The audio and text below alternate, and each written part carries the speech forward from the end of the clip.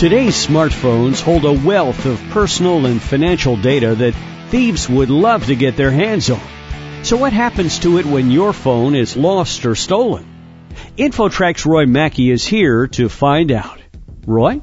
Thanks again, Chris. Our guest is Kevin Haley, Director of Product Management for Symantec Security Response, and Symantec recently conducted a study called the Symantec Smartphone Honey Stick Project. So, Kevin, tell us about this experiment. What were you doing?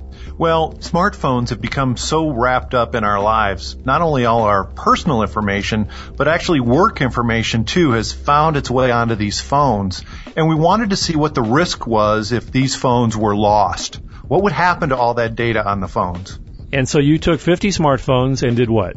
We took 50 smartphones and we quote-unquote lost them in 5 different cities: New York, San Francisco, Los Angeles, Washington, D.C., and Ottawa, Canada. So we lost the phones in various public places, and then we sat back and waited to see what would happen. So the ultimate question, how many of those 50 phones were returned? Well, in only half of the cases did the finder make any attempt to return the phone. Let's talk for a moment about the type of vulnerable data that is on the average smartphone, because I think a lot of people don't even think about it. No, I think it just ends up on your phone. You don't realize how much important information is on there. Some of the things that we put on these phones as kind of bait or to see what people would do with this information were things like private pictures, access to social media accounts, corporate email, online banking. We even had a file that said HR salaries and one that said passwords. When someone finds a lost phone, they do have to access some data on it if they're going to return it to the owner, right? Well, I think it's very reasonable if you have access to the phone and you can look at the contacts file to try to find out who the owner is.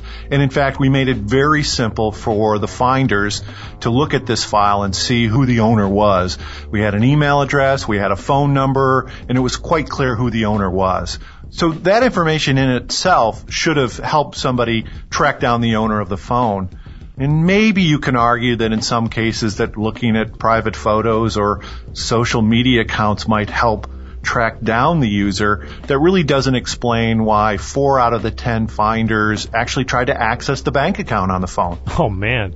You did have an interesting note in your report, and it said just because the finder offers to return the device does not mean they're not taking liberties with the owner's information. Well, that's really the shocking thing of the report, is that everybody, whether they were trying to return the phone or not, attempted to access the information on the phone. 96% of the people who found the phones accessed information on the phone.